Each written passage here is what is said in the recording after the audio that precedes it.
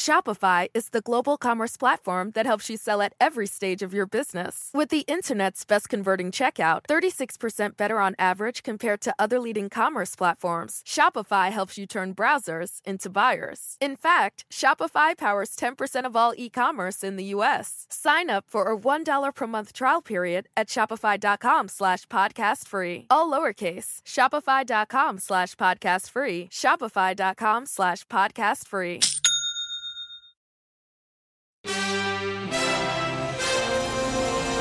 Good morning. Breaking news. U.S. Special Forces carry out a risky raid inside Syria, targeting the top leader of ISIS. Officials saying he exploded a bomb as troops closed in, killing himself and members of his own family. President Biden about to address the nation. We'll have the very latest and take you live to the White House. Winter wallop. More than 100 million people now being impacted by that massive storm sweeping across the country. In the south, thick ice stoking fears of widespread power outages. In the Midwest, heavy snow causing accidents on the roads. More than 7,000 flights already canceled as the East Coast braces for what's to come. Al's tracking it all. Cracking down. President Biden visiting New York City today to address an alarming rise in violent crimes now gripping major cities from coast to coast. Straight ahead, his plan to keep people and police safe while also focusing on calls for police reform. Turmoil at CNN, growing fallout after a stunning announcement from network president Jeff Zucker stepping down for failing to disclose a consensual relationship with a colleague, the connection to the Chris Cuomo scandal, and inside the drama now embroiling the cable news giant. Paying tribute. I can't believe he's gone forever. I just can't. Candace Cameron Bure, Bob Saget's TV daughter on Full House, opening up for the first time since losing her friend of 35 years. You might think like, oh, he played your dad on TV, but Bob was so much more than that. Hoda with an emotional conversation just ahead. All that plus let the games begin. Competition gets underway at the Winter Olympics as the world gears up for a dazzling opening ceremony today, Thursday, February 3rd, 2022. From NBC News, this is Today with Savannah Guthrie and Hoda Kotb. Live from Studio 1A in Rockefeller Plaza. Hi, everybody. Good morning. Welcome to Today at 7 a.m. on the West Coast, and we got a busy one. Yeah, we do. In fact, Hoda's going to join us in just a moment, but we'll also get to the excitement of the start of the Winter Olympics in just a moment. But first, let's get right to that breaking news. Yeah, big story breaking overseas. U.S. Special Forces conducted a large-scale counterterrorism raid in Syria overnight. It resulted in the death of the leader of the Islamic State terrorist group. In a statement, the president called it a successful mission that, quote, protects Americans and makes the world safer. The president is about to speak moments from now from the White House about that operation. We will bring it to you live.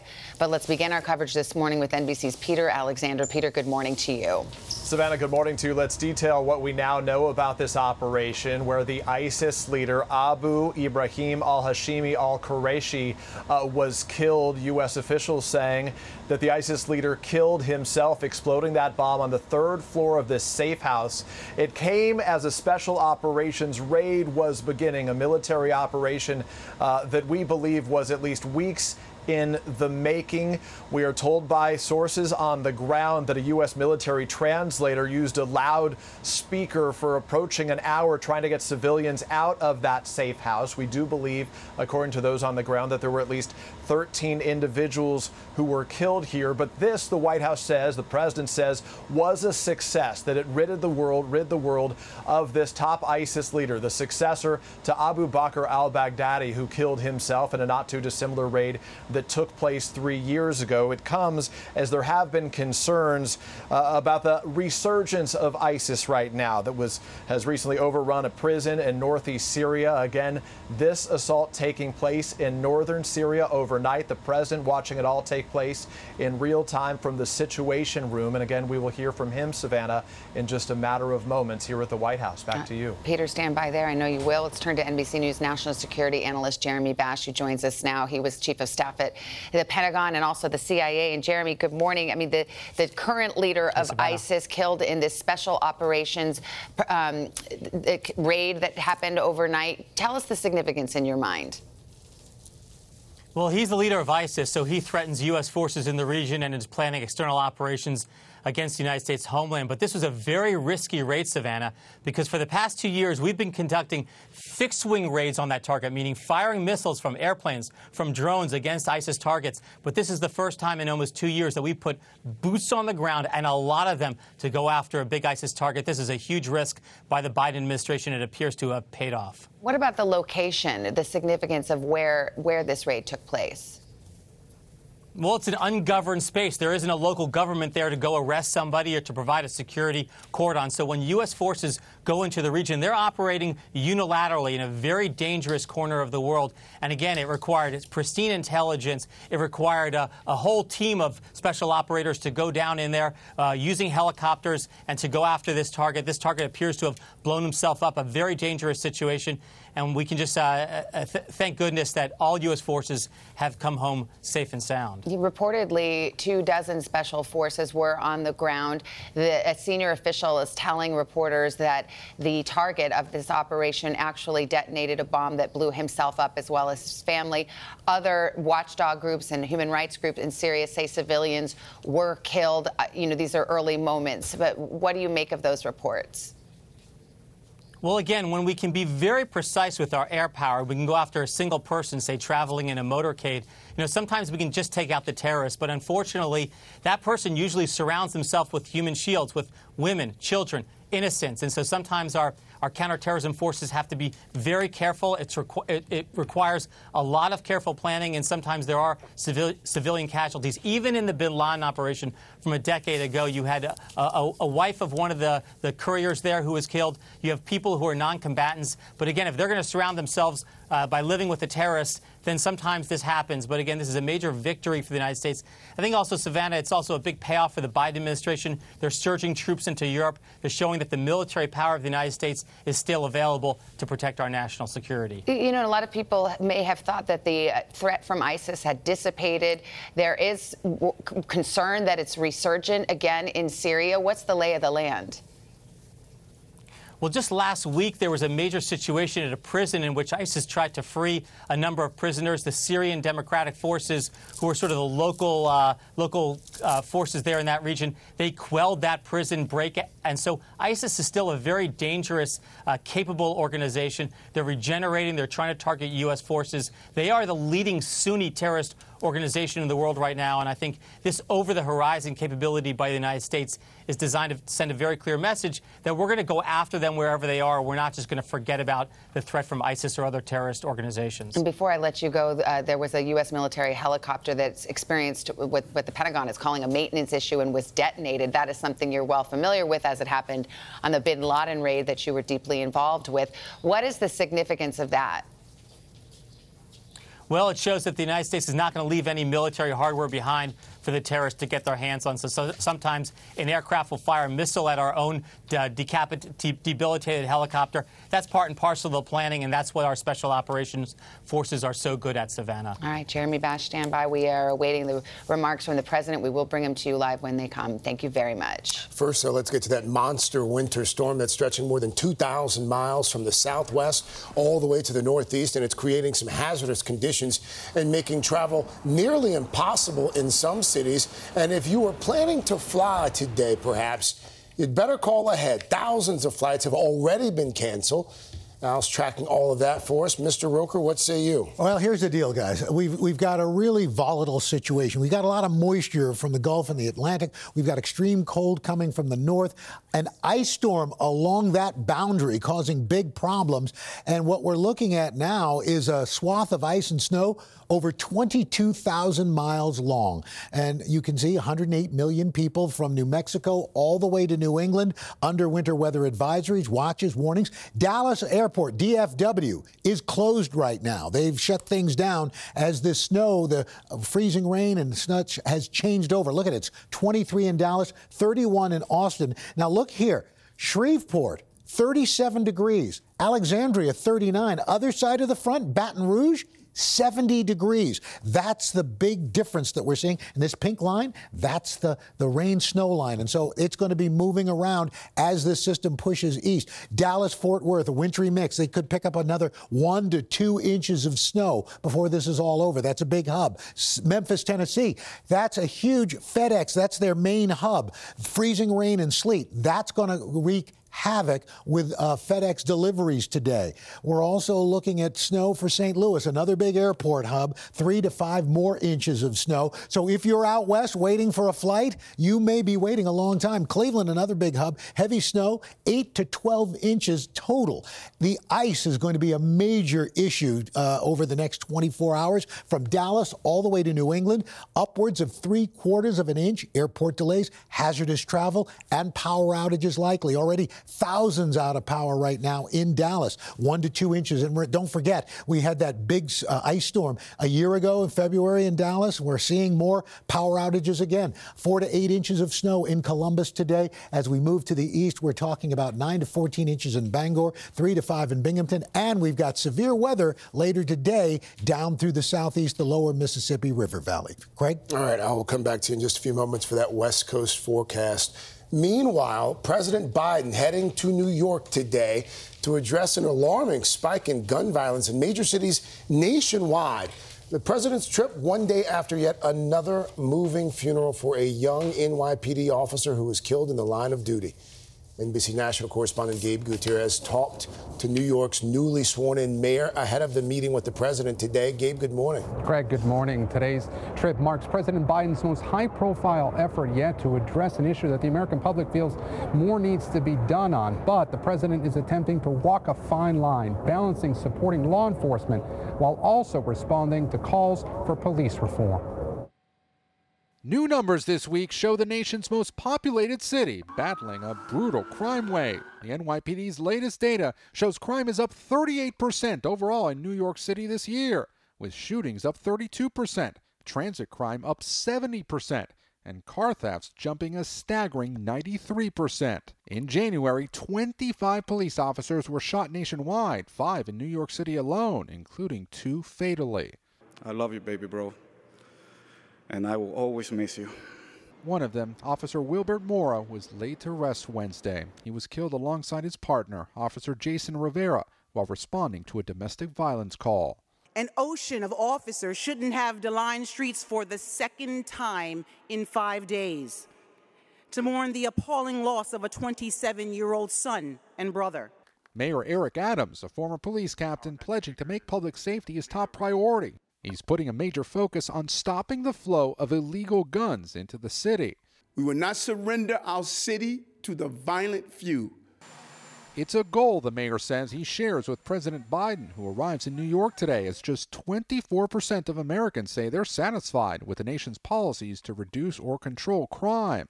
The Biden administration balancing the urgent need to address the growing violence with progressive calls for an overhaul of the nation's police departments. Does defunding the police work? No, it does not, and it's the wrong bumper sticker. In an interview with NBC Nightly News, Mayor Adams says there's a way to do both. His administration is rolling out new steps to combat gun violence, including using facial recognition technology to identify suspects and deploying more cops on the streets. I have too many police officers that are doing clerical duties. If you're inside, I need to know why you're inside. If you're not, I need you to put on that bulletproof vest and do the job that New York has hired you for, to protect us against violent people. Still, a controversial topic here and across the country is the issue of bail reform. Critics, including many police unions, say it's allowing more criminals to remain on the streets, Craig. Gabe Gutierrez live for us this morning. Gabe, thank you. 7:13 on the West Coast, and we do await those remarks from President Biden on the U.S. raid in Syria. But let's turn now to the escalating crisis in Ukraine. The U.S. is sending thousands of troops to Eastern Europe, while Vladimir Putin adds to Russia's military presence along the Ukrainian border. NBC's chief White House correspondent Peter Alexander back with us with that story. A lot happening at the building behind you, Peter. Good morning. Yes, Savannah, that's right. The Pentagon says that those deployments send a strong signal to Vladimir Putin and to the world that the U.S. stands by NATO. The announcement intended to deter Russia from invading Ukraine and to defend those allies. For the White House, though, this is a delicate balance, trying to demonstrate resolve while still eyeing a diplomatic solution to end the standoff. This morning, new satellite images show Moscow's military buildup keeps accelerating, with new housing areas going up in recent days near Ukraine. Even as Vladimir Putin claims the U.S. is trying to goad Russia into war. We do not know if Russia has made a final decision to further invade Ukraine, but it clearly has that capability. It comes amid President Biden's new marching orders, now approving the deployment of 3,000 U.S. troops to Eastern Europe. The president saying it's consistent with what he told Putin from the start. As long as he's acting aggressively, we're going to make sure we reassure our NATO allies in Eastern Europe that we're there. The Pentagon announcing 1,000 troops now in Germany will head to Romania, and most of the 2,000 others here in the U.S. will deploy to Poland. The majority of them members of the 82nd Airborne Division at Fort Bragg in North Carolina. These are not permanent moves. They are moves designed to respond to the current security environment. The Biden administration says it will not send any troops to Ukraine for combat operations, but has not ruled out using forces for evacuation efforts there. And the U.S. may still send additional troops to Europe, with 8,500 already on high alert. The Kremlin firing back, condemning the deployments as unfounded and destructive. NBC's Aaron McLaughlin is along the Ukraine-Belarus border. We've been speaking to Ukrainians in local villages who tell us they have relatives on either side of the border and they can't imagine war. Are you worried about war? No, this shopkeeper says. Are you afraid of the Russians? Everyone is worried, he says. Anything can happen with Russians. Who's not afraid of Russians? And overnight, President Biden spoke with his French counterpart, Emmanuel Macron, about the escalating tensions. Then later today, Vladimir Putin, he will head to Beijing to help reinforce his relationship with China's President Xi Jinping before attending the opening ceremony of the Winter Olympics there. Savannah. All right, Peter, stand by there. Thank you very much. All right, let's switch gears now because the aforementioned Winter Olympics are officially underway. The first events of the 2022 Games are in the books as the world gears up for tomorrow's opening ceremony. And, of course, a lot of precautions are in place to help try and keep athletes safe and to try and keep COVID at bay. NBC's Stephanie Gosk joins us live from Beijing. Steph, good morning. Good morning, Craig. With the start of competition here, Beijing becomes the only city to host both the Summer and Winter Games. But this will be a very different Olympics than the one in 2008. And for these athletes who bring the same passion and spirit, there looms the worry that COVID could rob them of a chance to compete at any moment. Figure skaters took to the ice in Beijing today for their first practice. The team event starts tomorrow. U.S. star Nathan Chen has redemption on his mind after a disappointing Olympics in South Korea. The 22-year-old comes to these games fresh off of winning the U.S. figure skating championship. His signature quads once again making him a gold medal favorite. While most athletes are practicing and getting used to new ice and new slopes, others are watching their Olympic dreams slip away because of COVID. U.S. speed skater Casey Dawson tested positive for COVID a few weeks ago, but he doesn't have enough consecutive negative tests to travel to China, missing an individual event. Yeah, I mean, it's unfortunate news for everyone, not just me, but the whole team I have over in Beijing right now. He hopes to travel in time for the team competition.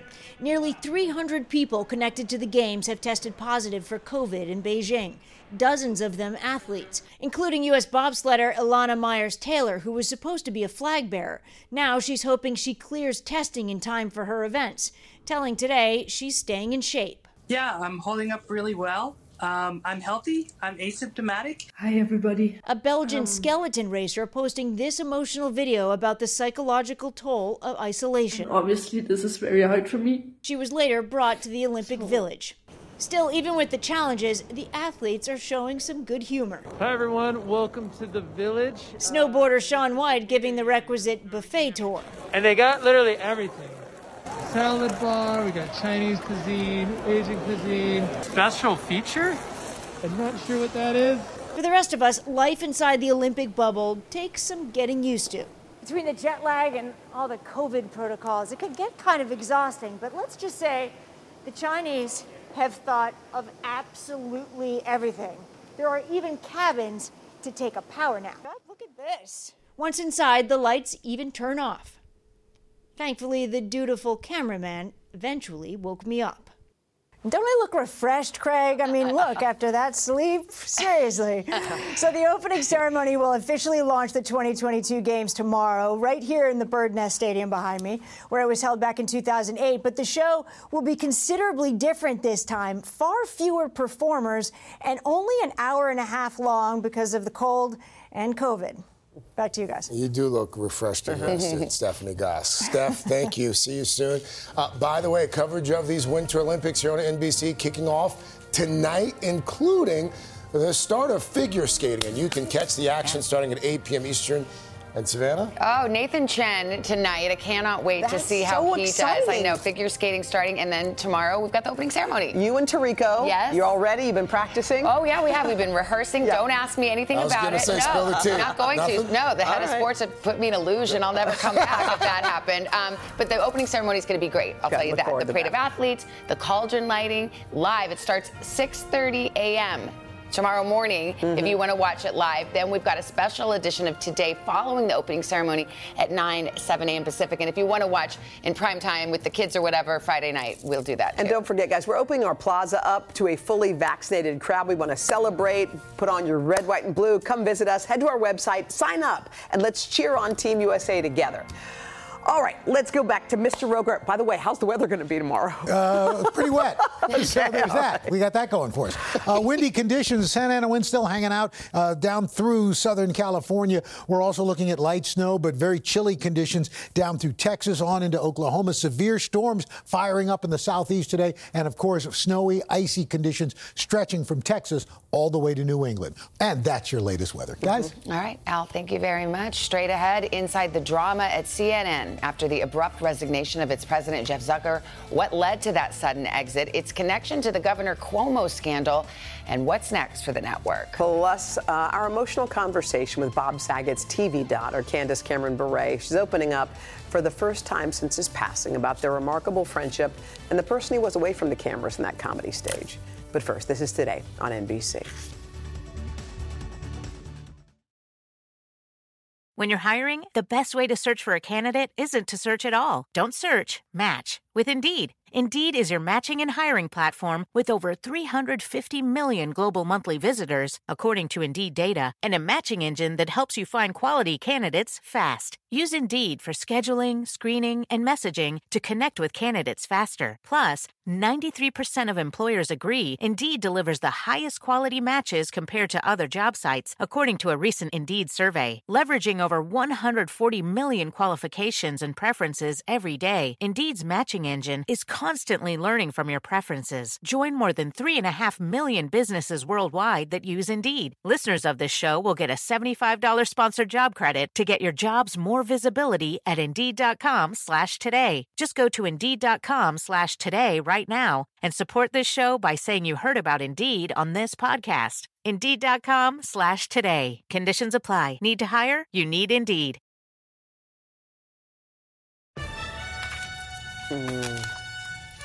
Okay, they are playing our song. 7:30 Thursday morning, 3rd of February, 2022, otherwise known as the first day of the Winter Olympics. It started, and this is actually going to be our Olympic set. We're going to be out there for the games. It's warm, it's cozy. We're going to show you more in our next hour. We're going to get ready to christen it tomorrow after the live opening ceremony here on NBC, a special edition of Today right there. We're going to have a plaza crowd. Come on. It's going to be awesome. We're going to make s'mores. We are, and it's going to go on for 2 weeks. Did you make that up? Are we really making s'mores? No. Well, I don't know, but when I say a fire pit, I feel it would be wrong, possibly illegal not to have s'mores. Don't you think? Yeah, I think you might be right. Let's get to our 7:30 headlines. Guys, all eyes on Wall Street this morning. After shares of Facebook's parent company plunged yesterday, Meta lost about $200 billion of its overall stock value, shares falling more than 22% in after-hours trading. The sell-off comes after the company's fourth quarter earnings fell short of expectations. The social media giant also issued a dismal forecast for the first quarter of this year, blaming in part Apple's privacy changes, inflation, and supply chain issues. Former U.S. Senator Bob Dole was laid to rest with military honors in a private ceremony at Arlington National Cemetery yesterday. Senator Dole died on December 5th at the age of 98. The decorated World War II veteran served nearly 36 years in Congress and was the 1996 Republican nominee for president. Dole's widow, former North Carolina Senator Elizabeth Dole, was presented the U.S. flag, which was draped over her husband's casket. Australian maritime experts say they believe they have found the wreckage of one of the most important ships in history. This is a replica of the HMS Endeavour. It was a British Royal Navy ship commanded by Captain James Cook. It's believed that the ship was deliberately sunk by the British during the American Revolution. Archaeologists have been searching for the wreckage for decades, and now they say they think they have found it in Newport Harbor, Rhode Island. However, archaeologists in the United States say those findings are premature. We turn now to another major shakeup at CNN. The network's president, Jeff Zucker, abruptly resigning, he says, for failing to disclose a consensual relationship with a fellow CNN executive. NBC's Emily Ikeda joins us now with more on that sudden exit and the fallout from it. Emily, good morning. Good morning. Jeff Zucker is one of the biggest names in the media industry, now in hot water for a relationship with a top colleague, Alison Gollust, who says their relationship changed during the pandemic. His surprising resignation sending shockwaves not only across the network, but the entire industry. CNN's now former leader acknowledging he wishes his tenure ended differently. A towering figure in the news and media landscape for 3 decades, now out of a job. Jeff Zucker announcing his resignation from CNN, where he's been president since 2013. In a memo to CNN staff Wednesday, Zucker cited a failure to disclose a consensual relationship with my closest colleague as the reason for his departure. That colleague, CNN's chief marketing officer, Alison Gollust, saying in a statement of her own that she plans to stay with the network. The surprising exit catching his own colleagues off guard and some questioning the move. This is an incredible loss. These are 2 consenting adults who are both executives. That they can't have a private relationship feels wrong. Before CNN, the pair starting their careers and climbing the ladder at NBC. Zucker as executive producer of The Today Show and president and CEO of NBC Universal. At the head when NBC hired Donald Trump as the host of The Apprentice. The relationship later souring as the former president's dealings with the press and CNN turned contentious. Gollust was an executive in the NBC communications department. She also briefly worked for former New York Governor Andrew Cuomo's office in 2012, but jumped to CNN shortly after Zucker took the reins. Zucker says their romantic relationship came to light as part of an independent investigation into Chris Cuomo, the recently ousted CNN primetime host. In the early days of the pandemic, Chris Cuomo famously had his brother on a number of Cuomo on Cuomo segments. Washington Post media critic and columnist Eric Wemple cited several sources saying Gollust and Zucker were instrumental in securing the interviews, adding that a CNN spokesperson said that executives pressing public officials for interviews is standard practice. Zucker fired Cuomo after he admitted to helping advise his older brother on sexual harassment allegations that forced him to resign from the governor's office. Governor Cuomo has denied those allegations and no charges have been filed. According to the New York Times, Chris Cuomo is now in a legal battle with CNN over his firing, including the network's refusal to pay severance or the remainder of his multi-million-dollar contract. Cuomo was fired in December, and he is not going out quietly. Zucker's departure comes as CNN is gearing up to launch a streaming network, and its parent company is about to partake in one of the nation's largest media mergers. For now, CNN will be run by 3 interim co-heads pulled from within, and I should note separately, NBC News did contact Chris Cuomo, who had no comment on Zucker's resignation. Craig? Emily Ikeda for us this morning. Emily, thank you. Coming up next, Candace Cameron Bure sharing beautiful memories of her TV dad, Bob Saget, from the very first time they met to their final conversation. Our emotional and uplifting conversation coming up after this. Shopify is the global commerce platform that helps you sell at every stage of your business. With the internet's best converting checkout, 36% better on average compared to other leading commerce platforms, Shopify helps you turn browsers into buyers. In fact, Shopify powers 10% of all e-commerce in the U.S. Sign up for a $1 per month trial period at shopify.com/podcast-free. All lowercase, shopify.com/podcast-free, shopify.com/podcast-free. Listen up, true crime fans. It's a big murder trial underway. Dateline is launching a new podcast with Andrea Canning. Welcome to Dateline True Crime Weekly. We'll cover breaking crime news around the country. It is the twists, the turns, the with craziness. the best reporters on the case, NBC News analysts, and Dateline producers on the ground. Break it down for us. You'll get fresh insights and behind-the-scenes scoops from crime scenes to courtrooms. That is bizarre. Stay in the know and up to date. So tell us what he said. Follow Dateline True Crime Weekly to get new episodes starting Thursday. Wherever you get your podcasts. We are back at 7:39 now with a touching new tribute to Bob Saget. Yeah, it's been less than a month since the beloved actor and comedian's sudden passing. And now for the first time, we're hearing from his TV daughter and also his dear friend of 35 years. Yeah, I had a chance to sit down for a candid and emotional conversation with Candace Cameron Bure. She played one of Bob's daughters on Full House. Now, through the years, they remained very close friends, and now she wants to share that with the world, the Bob Saget she knew and loved. You know, Candace, it's so hard to believe that you first met Bob Saget back when you were 10 years old. You're 45 now. It's been 35 years of knowing and loving Bob Saget. Do you remember the very first time you met him? I do. We were doing our pilot episode for Full House, and Bob is so tall. You know, he's 6'4", and I was 10 years old. But he kneeled down to me and got eye to eye with me, and he said, "Hi, I'm Bob, and I'm going to be your dad. I'm playing your dad, so I want you to feel comfortable, and we're going to be friends." And he was just so warm and inviting, and it really kicked off an incredible 35-year friendship. Well, for you as a young actress to be able to be yourself, you have to be able to share like what's on your mind, what's on your heart. Mm-hmm. Was he a place that you could go to do that?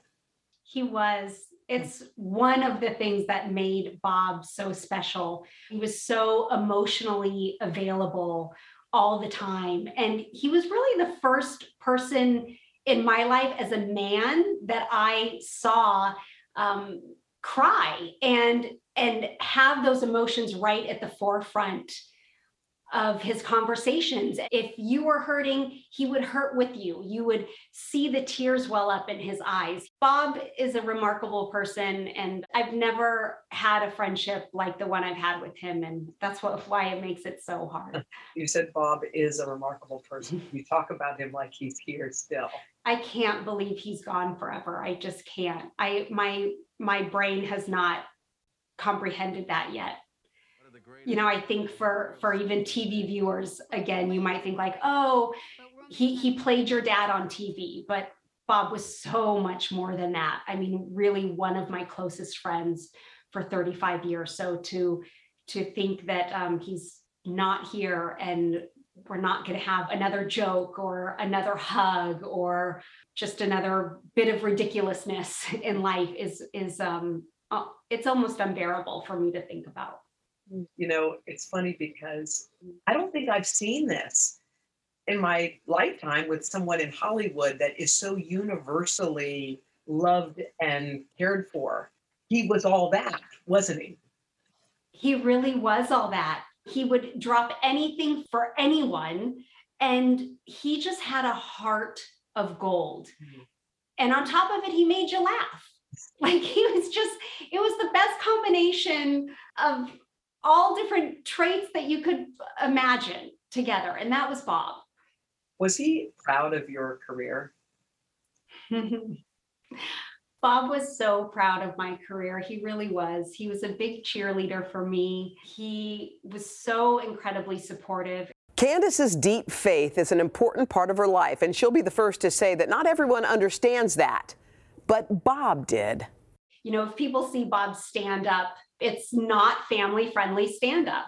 So that would always be a question, like, how can you guys be friends? And it's like, well, I grew up with Bob, so I understand his sense of humor. I too have a sense of humor, but I can also separate that person that's on the stage making jokes to get the laugh and the real heart behind a person and their love and their friendship and their kindness. He would invite me to things all the time in the stand-up world, but then say, you're invited, but don't come. Don't come because I know you, this will like cross a line for you. You're not going to enjoy it. You're not going to laugh. So like, I love you. You can come if you want to, but don't come. You know, you remember the first time you met him, and I wonder what was the last communication you had with him? It was just 2 weeks before he passed. I'm actually going to grab my phone.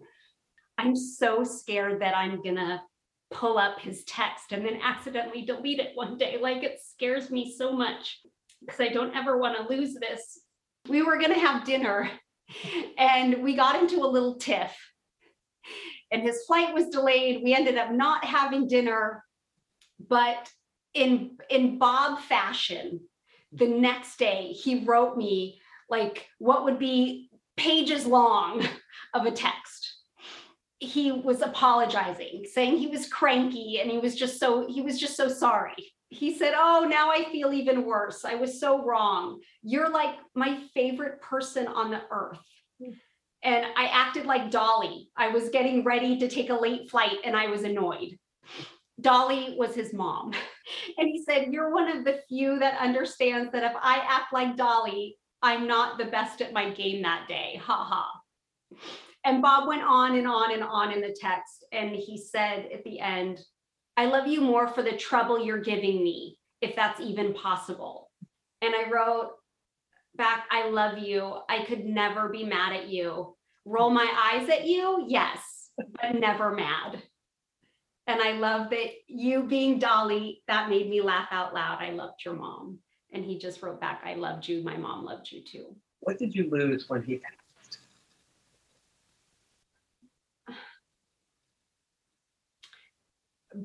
Bob was available and there for everyone that he knew. But Bob was that person that no matter what happened, Bob would drop anything for you in a second, in a heartbeat. And you didn't even have to be his best friend for him to do that. I mean, that's how huge his heart was. There are very few friends in life like that. And that is the hardest part of the loss, is just that friendship that's unconditional, that it's a lifetime. But I guess our lifetime is, finished on Earth for now. I love you. I love you too.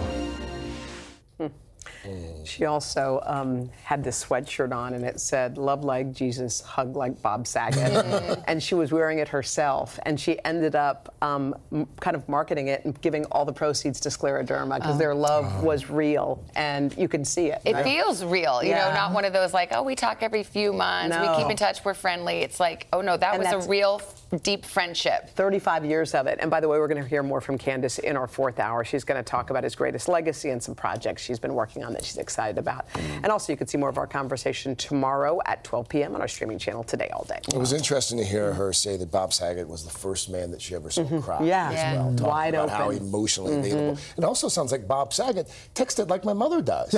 I mean, those are long threads. Long threads. Well, maybe he dictated. That's what my mom does. Dictating's the way to go. That's it. Haven't gotten one of those hugs, I tell you. They were special. Let's show you what we've got. A lot of windy conditions down through Southern California. The Santa Ana winds still hanging on. Frigid temperatures making their way from the plains all the way down into Texas, and that's part of the problem there. Severe storms ahead of this system down through the southeast. We could even see a couple of tornadoes as well, and wet weather moving into the northeast that will change over to some frozen precip. And that's your latest weather, guys. All right, Mr. Roker, when we come back, a remarkable milestone for the royals. Yeah, this weekend marks 70 years since then Princess Elizabeth was proclaimed queen. Kara Simmons will take us inside the celebrations planned for her Platinum Jubilee. But first, these messages. As we await J-Lo's arrival ahead on Popstar, why Dolly Parton is remaking her classic 9 to 5 with help from Kelly Clarkson. Oh, cool. Coming up, your 8 o'clock hour.